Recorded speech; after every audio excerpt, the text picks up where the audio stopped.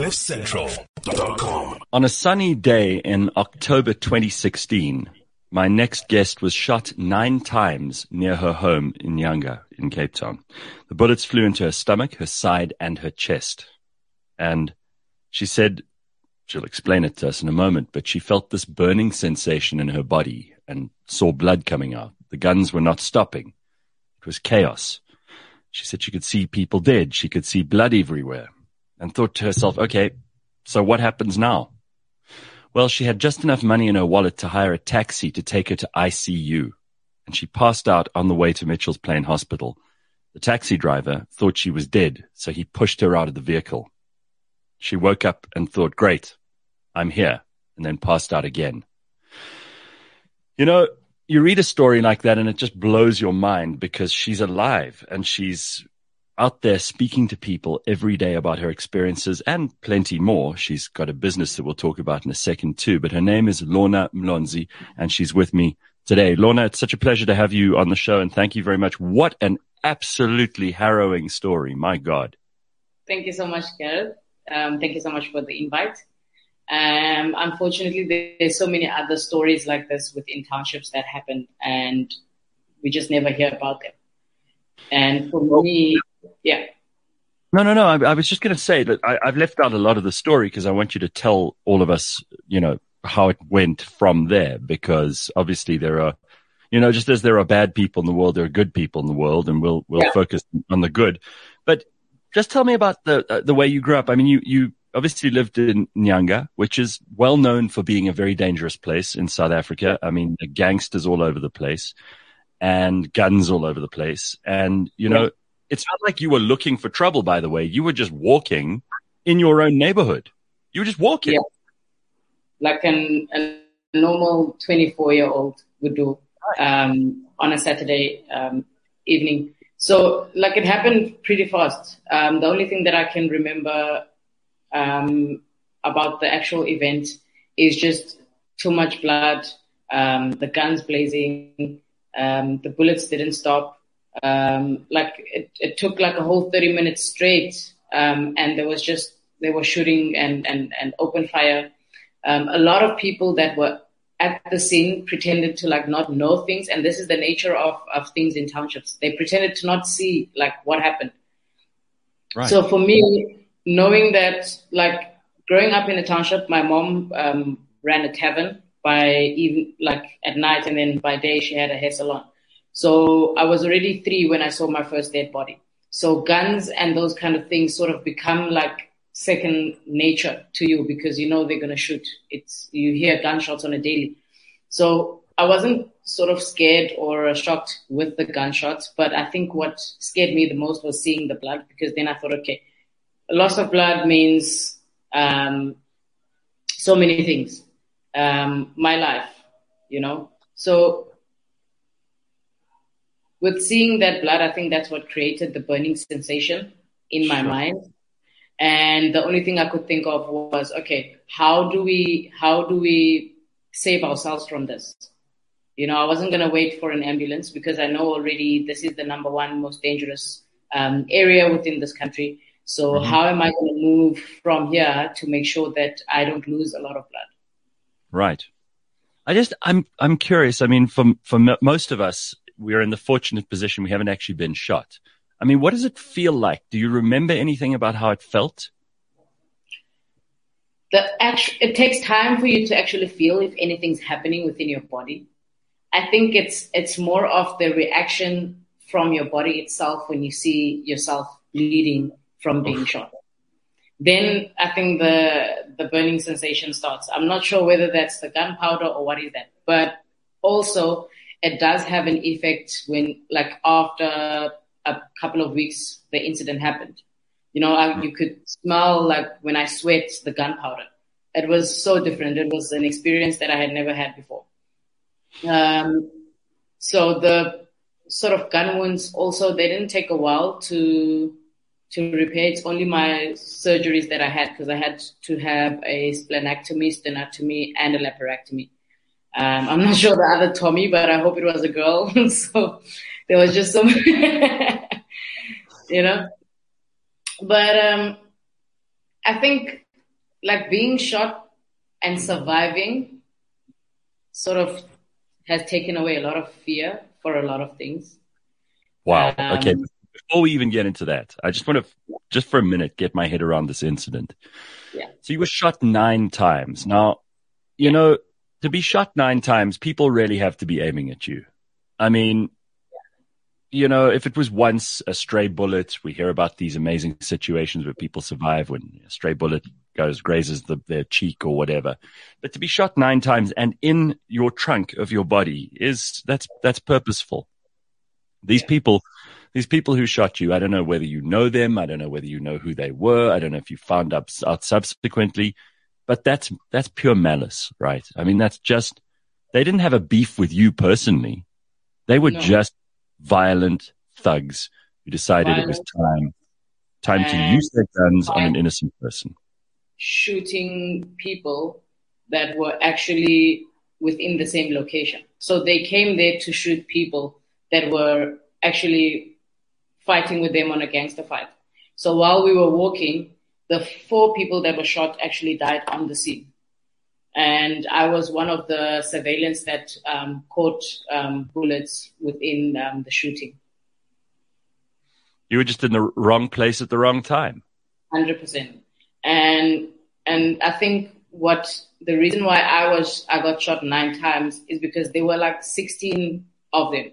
So I probably got the least amount of bullets because the people that were lying down there were 16 men with multiple types of guns because like I checked my hospital sort of documents and there's a discharge letter there that says that they found multiple types of bullets within the 9 bullets.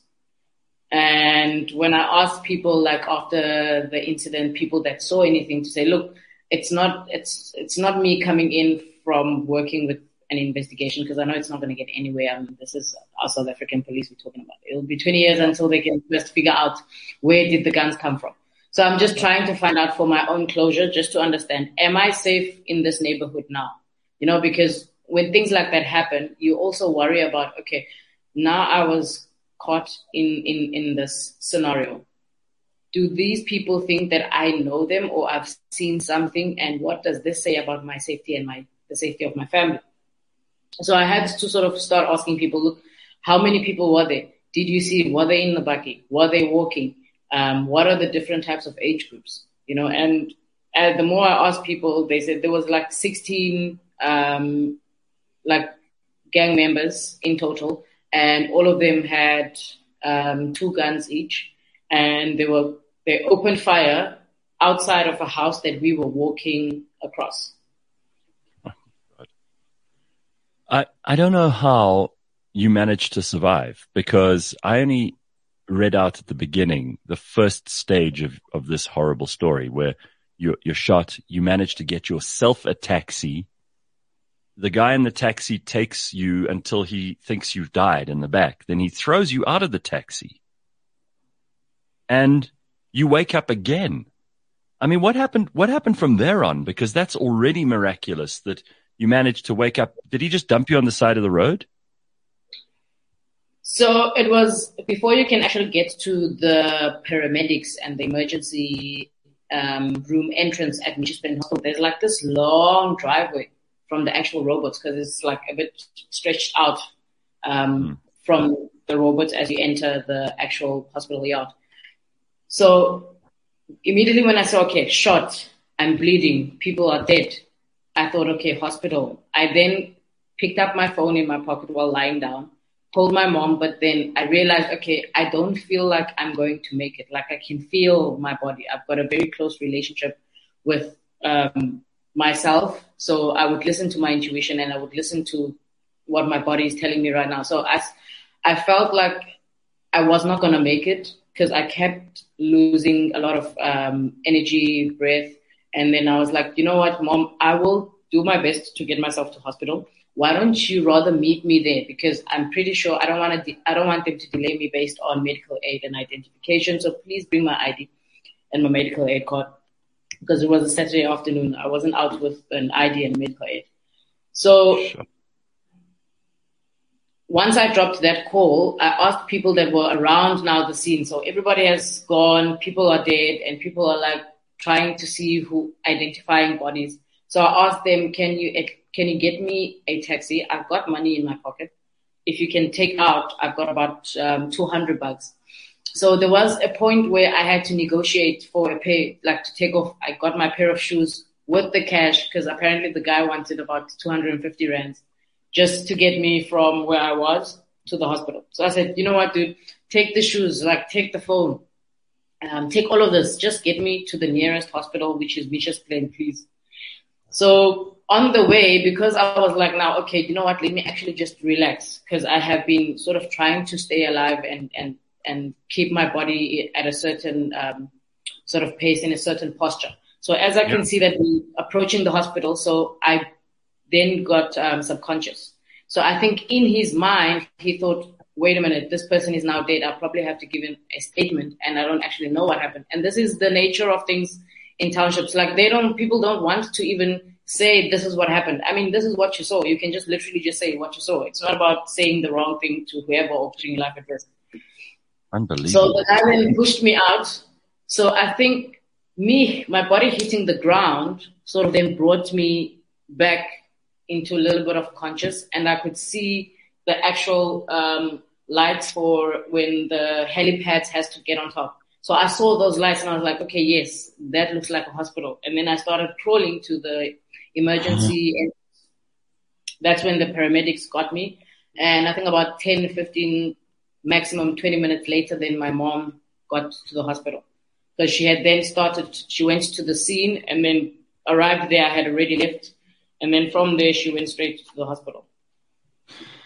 You know, this is absolutely horrific, and I've got goosebumps just thinking about it now. So you're bleeding. You've got 9 bullets that have been shot through you. Some of them are still lodged in you. How you stayed conscious enough to even, I mean, first of all, can I just say that it is a pretty dismal state of affairs in the world where when someone is shot, they can't get help for free, that you have to throw your shoes and your phone and 200 rand into the mix just to get someone to take you to hospital. That tells you a lot about supposedly Ubuntu and humanity, right? Straight up. I mean, that's just awful. Second of all, you're trying to figure out your way. You're very lucid. You're very sensible for someone who's been shot. Most people would just lie there. I think the first thought after being shot was like, okay, wait, we've been shot. And usually people who get shot, they die. And I feel like I haven't done enough with my life for me to die right now. So I said a little prayer, God, please spare me this life because there's so many things that I need to do. You know, there's so many things that I haven't accomplished at that age. I didn't feel like it was time for me. So I guess in turn, that also manifested and gave me the strength and the ability for me to follow my intuition to survive and to be here today. Okay, so your mom comes in. Were you conscious at that point, or were you no, at that point I was on drips, on everything, but I remember them trying to find all the sort of the bullet wounds, like where has the bullet entered and was there any that they exited. And as they were starting to sort of prepare me for a laparotomy and a splenectomy to remove my spleen because it was damaged from the bleeding, they then realized that at Mitchell's Plain Hospital, actually, they don't have an intensive care unit. Jeez. So now you have these doctors who are trying to do a surgery and there's no ICU. So there is not enough resources to help me. So they had to do some, Oh my God. They couldn't say, no, we can't do this. And for me, the distance between Nyanga and Grooteskier, because I know Grooteskier is the best, the distance between there and Mitchell's Plain was like, okay, I'm not going to make 30 minutes on this car. It needs to be anything between 15 and 22 minutes. I don't know why I had those numbers, but I was calculating each and every step. Okay, so I just want to, you are unconscious, you're waking up, you're going unconscious again. I mean, this is all just it's horrific. Yeah, it was very traumatic. People crying. At some point, I don't know who got this information that apparently I'm dead and I didn't make it from the shooting. And then it spiraled through social media, through my circle of friends and people that knew me. And in the area, everyone had thought that I'm not alive. And they've been like putting out posts to say, rest in peace, Lorna. This was now between the 1st of October and the 3rd of October. Because nobody really knew. My mom did her best to sort of keep it a secret because she didn't understand anything. That was before I even told her that I was not even part. I don't know these people. I don't know where they came from. We were minding our business and then people started shooting. So after, I think it was now on the 2nd, which was the Sunday morning when they had to take me from Mitchells Plain Hospital for ICU now into Groote Schuur, around about 5 or 6, because the shooting happened around about 6 to 7, just before sunset.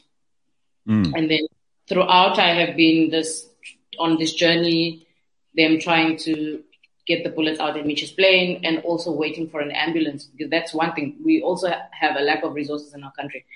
I almost died because there was not enough ambulance to come and pick me up at Mitchells Plain Hospital to take me to Groote Schuur. I mean, that's like a 30 minutes, 40 minutes drive,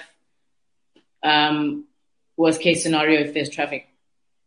So now I got to Groote Schuur and one of the bullets had actually lodged like from my back into my right pericardium. But I don't know how that while I was in hospital, they never really checked whether if I got bullets from the backside.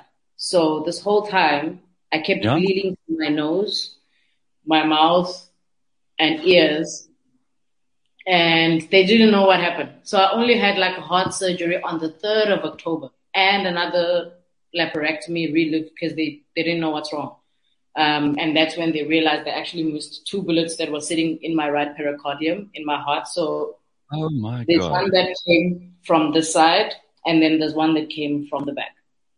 And that's right around the heart. I mean, like that's why I had to have the sternotomy, the open heart surgery. So I've got like sternal wires, because they had to broke my sternum to get to my heart. So literally they had to like open up my body, repair my organs, so to speak, and then close it and then pray that I make it. How did you survive? This is unbelievable. Yeah. So I think I really don't know, because I don't think also there were like 17 doctors in my medical team. This is Groote Schuur now. Both students, well qualified, doctors that are from first world countries who have done this, military, etc. So I think they also did what they thought was best they're doing, but they didn't really think that I was going to make it. But because they're doctors, right, and they have to do this, it's part of their job, and it was such a surprise to them, because I could see when I woke up, I think the first few days, because I wasn't able to really speak, like they kept coming around with multiple other doctors from different types of hospitals to say, we have never seen this. We don't know how this happened, but these are all the things that we've done. And apart from morphine, tramadol, and the normal pain stuff that you take, there's not much that I really took in terms of prescription drugs. I spent about 2 weeks in hospital, admitted 1st October, last day was the 13th of October. And I think on the last day of October, I drove to Port Elizabeth because I was like, okay, I don't want to be in Cape Town. I don't want to be in the space. I just wanted to cool off, get a breeze. So I went home. So yeah, that is how the incident happened. My hospital experience was a normal public hospital, Groote Schuur, because they decided that after the surgery, it would be difficult for them to move me because they wanted to sort of monitor. I spent 3 days physiotherapy, learning to like walk again, the breathing, getting my diaphragm back into place, and the talking happened naturally. The first few days I didn't talk because I was in ICU, and not that I couldn't, but I think it was the machines that they had me on. And so I had no loss of memory. Everything was still pretty much the same. I mean, it is miraculous because, and I don't know whether you're a religious person or not, but I mean, this is just, it's extraordinary that you managed to survive all of this. That with this horrible, I hate to use the word, but comedy of errors, because all these things that happened to you along the way that would have prevented most people from pulling through, you know, and they always talk about that golden hour after someone is shot or injured, that you have to do what you can in that hour, and then you can either save the life or you can't. And I mean, are you a believer? Do you think that this is a miracle? I'm spiritual. I'm not very much religious, so I take whatever teachings works for me within each and every religion. And I'm a big believer of a superpower within me that directed me to do things in that way to get me here, right? And every sort of error that could have prevented me from surviving or anyone else, those are things that I need to now go back and see, how do I then contribute my life towards making those things better? You know, having had experienced those things. It's a very positive attitude. And I have to say that I think when you meet with the kind of near-death experience that you had, it does kind of shake up your priorities, right? I mean, the things that mattered to you 15 minutes before, and the things that you were worried about, the things that you were thinking about 15 minutes before this incident, and the stuff that you probably think now, the stuff that you spend your time worrying about now, the business that you've created, the kinds of things that you're trying to do in your life now are completely different. Or am I wrong? Absolutely right. Completely different. I came back and I gave away my car. I was like, I don't need it. I can get another one. They make thousands of these things every day, you know? And I wanted to spend more time with people. Like, I wanted to, like, let's be close. Let's leave the chats, you know? And I sort of detached from a lot of materialistic things and worldly things. I started understanding the meaning of life and wanting to understand, what is my purpose? What am I here to do? Because I was like, okay, nobody has ever survived 9 bullets, and nobody has ever had so many amounts of surgeries, being shot 9 times, and still has the ability and strength to go back to the same area and stay there and say, okay, how do I change this? How do I prevent another 24-year-old girl upcoming from experiencing such things? You know, I mean, it's these things happen every day. It's just that not everyone is strong and courageous enough to come out and say, okay, you know what? I'm going to go out there and I'm going to tell the world, this is what's happening. We can definitely transform by changing ourselves first to begin with, and then everything else will fall in place from there. So, Lorna, you've started an internet service provider, and it's apparently you're already hugely successful, and congratulations on that. It's called Sky Internet. Tell us a little bit about that, and kind of what drew you into the ISP world, because you know, there are not a lot of people from Nyanga who are in internet service provider businesses. So maybe you can explain that to me. Funny, you know, when I speak to investors and they're like, okay, yeah, so what's your unique selling point? I'm like, dude, really, I'm from Nyanga Township. Right. That's the USP. Okay, so matriculated in 2010, very crazy time for our country, World Cup and all. That's when I knew, okay, look, if you can matriculate 2010, definitely there's something about you that is kind of special from an IQ level. And then I went, because I always wanted to do something within the IT space. But in 2010, I didn't know what ICT was. I was like, okay, this is some twisted thing. So they put a C between the I and the T. Cool. We'll go for it. You know, they make these things, they make new things every day and call it a new sector, new market, and it's pretty much an optimized version of the same thing we had. Right. So I then got into ICT. I started ICT at CPUT, which was a Cisco Networking Academy program course, That's when I was like, okay, cool. So this is how the internet is built. This is what you use. And after my 3 years at CPUT, came back, looked for a job. And as you know, you have to have a degree and 4 years experience. I was like, dude, where am I going to get 4 years experience? I just came out of varsity. Cell C was just fairly new at the time, and they were looking for sales and marketing specialists. My mom was like, yo, she needs a job. Please get her a job. So after having studied ICT, I then landed a role within telcos and somewhat tech companies, but it was more in the business development side of things, never in the technical. After being shot, it was a toxic environment for me to go back to the office because I felt like I was dealing with a lot of people who do not have awareness of themselves. And this is a big problem, Gareth. A lot of people aren't aware of themselves, and then we expect them to be aware of us and the things that are happening around the world in general. What do you mean by that? I mean, in the office especially, because these are the kinds of things we can all learn from. Do you mean for the victims of violent crime? No, just in general. In the office, people are just stuck in a cycle, like especially within the corporate space. You know, it's come to work, do what you were told to do from day one, go back home.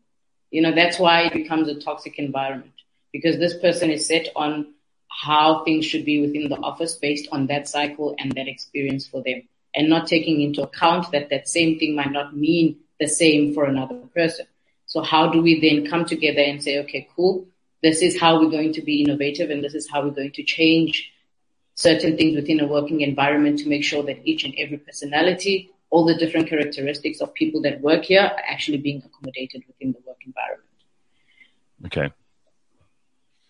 Yeah, I mean, do you, I just want to be flippant for a minute here because, do you think that being shot gave you any superpowers? I mean, you spoke about how when you were sweating, you could smell the gunpowder for a couple of weeks afterwards, but I always think maybe I'm AI, maybe, I don't know, something. But that would be super cool. Well, I've had some very phenomenal experiences that are out of this world, but then when I tell people, they look at me like I'm crazy. So I decided, you know what? Because that's when I say people are not aware of themselves. So then in turn, they are very ignorant of things that they do not know of. And so tell me about one or two of these experiences that you've had.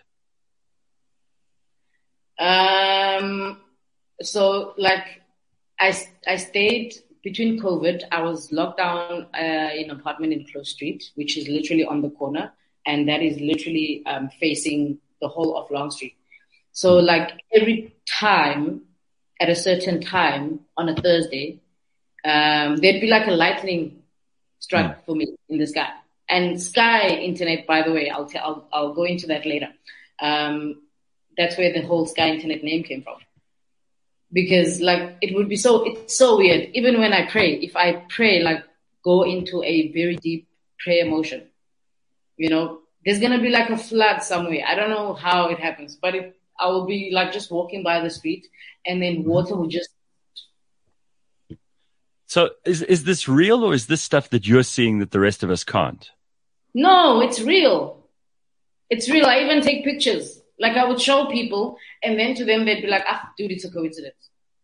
Yeah, I mean, you're saying lightning on a Thursday at the same time every week. For me, yes. And then I'd show up and I'm like, yo, it's not the first time. And they'd be like, it's a coincidence. Lorna, you're a mystic. Because I've always read sort of esoteric books and into mysticism. So for me, they would be thinking it's one of my. And a lot of my friends usually call me a conspiracy theorist.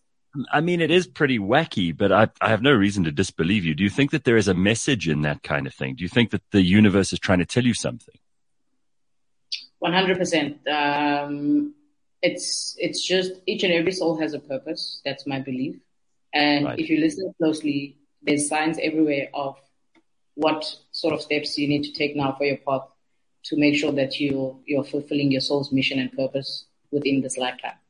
So for me, I've always had those signs in the form of synchronicities, random people coming through, and also these from a weather aspect or from just a flood or a drain just popping out and blurting water when I was thinking a certain thing and trying to find answers on how do I then navigate that situation. Well, I mean, you've certainly found your purpose, and I think you've probably discovered a whole lot of other things too. Do you think that there are so many people when you look back on your life before and you think of like just the chaos of that day when all of these things happen and the way that people lead their lives and the priorities that they have and also, frankly, how the system lets you down? You know, there's no law and order. There's nothing that we do for victims of violent crime in this country. They just have to pick up the pieces and get on with their lives. And some people are better at that than others. But you were failed by the hospitals. You know, I mean, the fact that they didn't have what they needed at the Mitchell's Plain Hospital is another failure. When you think of all those people who are just going about their day-to-day business, almost like they're in a trance, they're not thinking about the big picture that you are because you were nearly killed.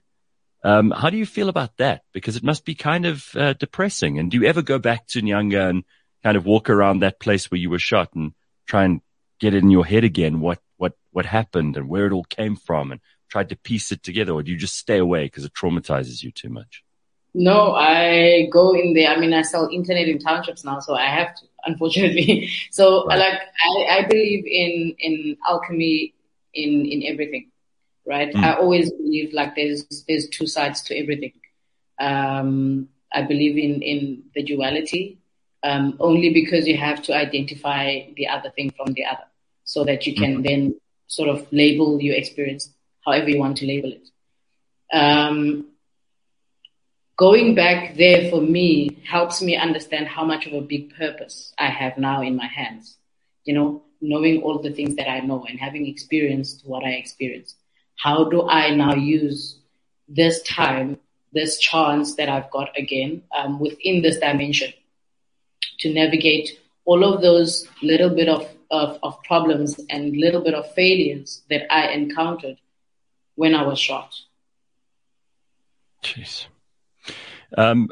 Any kind of things that you would do differently looking back now? Any things that you've thought about that cause you pain and regret now? Or have you really healed inside and out? I can 100% say I've healed inside and out.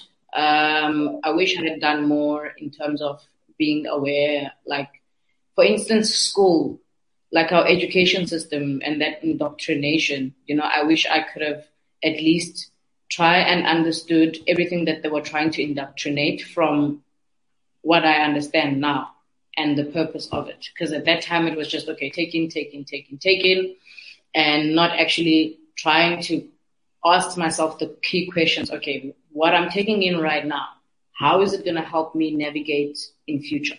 How is this going to help me in my life moving forward? How does it help me contribute to society? How does it help me be a person who actually makes a difference as an individual to the entire collective's GDP within the country? You know, how do I help with solving a bunch of social problems as an individual that ties into the collective's sort of way of doing things? So I've healed 100%. I go there. I don't have like those situations where I cry. You know, sometimes when I get angry, I felt like, you know what? You can actually taste a bullet. Because I feel like a lot of people, if they would feel what it feels being shot, I promise you they wouldn't be mean. Because I asked myself, like, the way how I come up to still like be able to come up with so much love and compassion, even after everything that has happened. Number one, I know that I'm a miracle. And number two, I know that there's definitely something special here. Number three, being the first Black African female in telecommunication to start a company from subsea document paper stage into a business operation. So God is on to something here. And I can tell you now for free that politics is not going to be the one that's going to change things for us here. Well, I'm so glad you brought that up because I meet people every day who love bitching and complaining about the politicians and they should do this and they shouldn't do that. And this one's good and that one's bad. But actually, I mean, there were no politicians that would have helped in your situation. There are no politicians. They're not waiting on the street corner trying to fend off gangsters, right? No. Unfortunately, it wasn't voting season there, so the ambulance went around voting. Tell me, do you worry about all these people who are still stuck in environments like that? I mean, family, friends. So I do what I do every day. Right. So I do what I do every day to try and sort of take my story, tell it to people so that they can see. Like, I'm exactly as probably a 30-year-old right now. There's no difference other than the things that I know. So the only difference here is information, right? Information is everywhere in the internet. But how do you utilize that information to your own personal good? How do you make it work for you, right? Yeah. So by me doing everything that I'm doing now, I'm hoping that I'm communicating, and I'm trusting that I am communicating to a black female who's out there struggling, whether it's not from a traumatic experience from being shot, but we've got gender-based violence. We've got so many other things that people go through on a daily basis that we don't take into account, that this is eating up on our society and it's eating up on the communities actually coming together and working to transform their own communities. Well, you certainly are doing that, and you're helping people to get the information and the connection that they need in order to be able to participate in the business world. So you're doing a much bigger job than you could ever have foreseen. I love your story. I find everything about it hugely inspiring. I think you have a terrific sense of humor about it too. When people say things like bite the bullet or I'll take the bullet on this one, do you laugh to yourself because maybe they don't know your story? And if they don't know, you're the only one who can find it funny. I was actually doing a shoot with Shahan from ENCA, and he was quite shocked. He kept asking, why are you laughing when you tell the story? I said, why not? Because it's funny now because I've healed, Yeah. Once you start getting things to not affect you from an emotional state and understand that it was an experience, what lessons did I come out of that with? Right. So that's my chat. Like, what did I learn from that experience? I learned being, Sorry to interrupt you. Do you think sometimes when you see someone in the shops or walking in the streets that person could be the one who pulled the trigger on one or two of those bullets that went through you? I don't even think about that. That you don't let it take up any of your time? No. I always think about, okay, cool. How do I get Sky Internet in Congo? That's all I think about. Like, seriously, that's all I think about. I always think about, okay, cool. Gangs. Unfortunately, we're going to have to be real here, Gareth, because gangsterism, what I've understood. So those things occurred to my mind, I think, the first 6 months. And then I got in February 2017, after being shot 2016, I got a role to move to London, Chevron, right, as an account manager. And my mom was like, you're going to move to London. You've just been shot. You had surgery, blah, blah, blah. So, okay. I was like, this is actually a sign for me of what I can do. So what am I going to do about it? And what I've understood from gangsterism is this. This is just wanting power. This is feeling powerless in a society that is not accommodating you. So how do you then take back your power? Obviously, you're going to try and impound that on the people that are less fortunate than you so that you can feel some sort of power. I even said, there's a whole thing in townships where they start collecting protection fee money from tuck shops. Yes. I tried to even get all of those people together because I remember I don't fear anything now. I've been shot, so what's the worst that can happen? Call the gangs. Let's have a meeting. I want to talk to you. Don Corleone is here. So and what did you do at these meetings? I asked them, don't you guys want to do a security company, an armed response company? Who are the people that break in the houses? It's you, right? And this is how the system works. The system will make you fear the system so you can start paying the system. So you don't have to be resistant to the system. You got to work with the system. because it's there, it's existing. And there's also the actual world, the universe governed by universal laws that is still also in existing outside of this system that they've created and made you to believe and form part of it and are consistently contributing to the same system that you keep complaining about. So instead of complaining, do something. ADT response, you get the people to subscribe. You give them a little thing that they can beep every time there's a wind blowing through, because we know that for a fact that nobody's going to break into that house now that they're actually paying you $300 to keep that house safe. Mm-hmm. And then we take everybody that's doing the house break-ins. They are the ones that's going to watch the neighborhood and drive around in the bakkies. We put them on a 7,000 rand stipend or whatever minimum wage salary. We end the issue. And then what we do is with the guys that have been arrested, the company itself, formed by these gangsters, can actually write a testimonial to say, this guy has done community work, so forth and so forth, for this 24 months as a security, armed response, whatever. And they can hand that to the police for a police clearance. And you can get your name cleared off the criminals list or whatever database they keep people that have been arrested before. Long shot, but possible. I think that sounds, I mean, you should be a politician, but I don't want you to be, because then you'd stop solving problems and you'd start making problems. That's what they do. But I mean, this is, I don't believe, between me and you, I honestly don't believe in politics, but some systems have to be in place. That's just my thing. I don't believe in politics. Look, I was raised, by a single parent actually, and a sperm donor. And I was raised ANC. But then I was like, okay, cool. Now I have a decision to make. What is actually happening? Let's review. And I foresee the future of this country being saved actually by young, innovative entrepreneurs.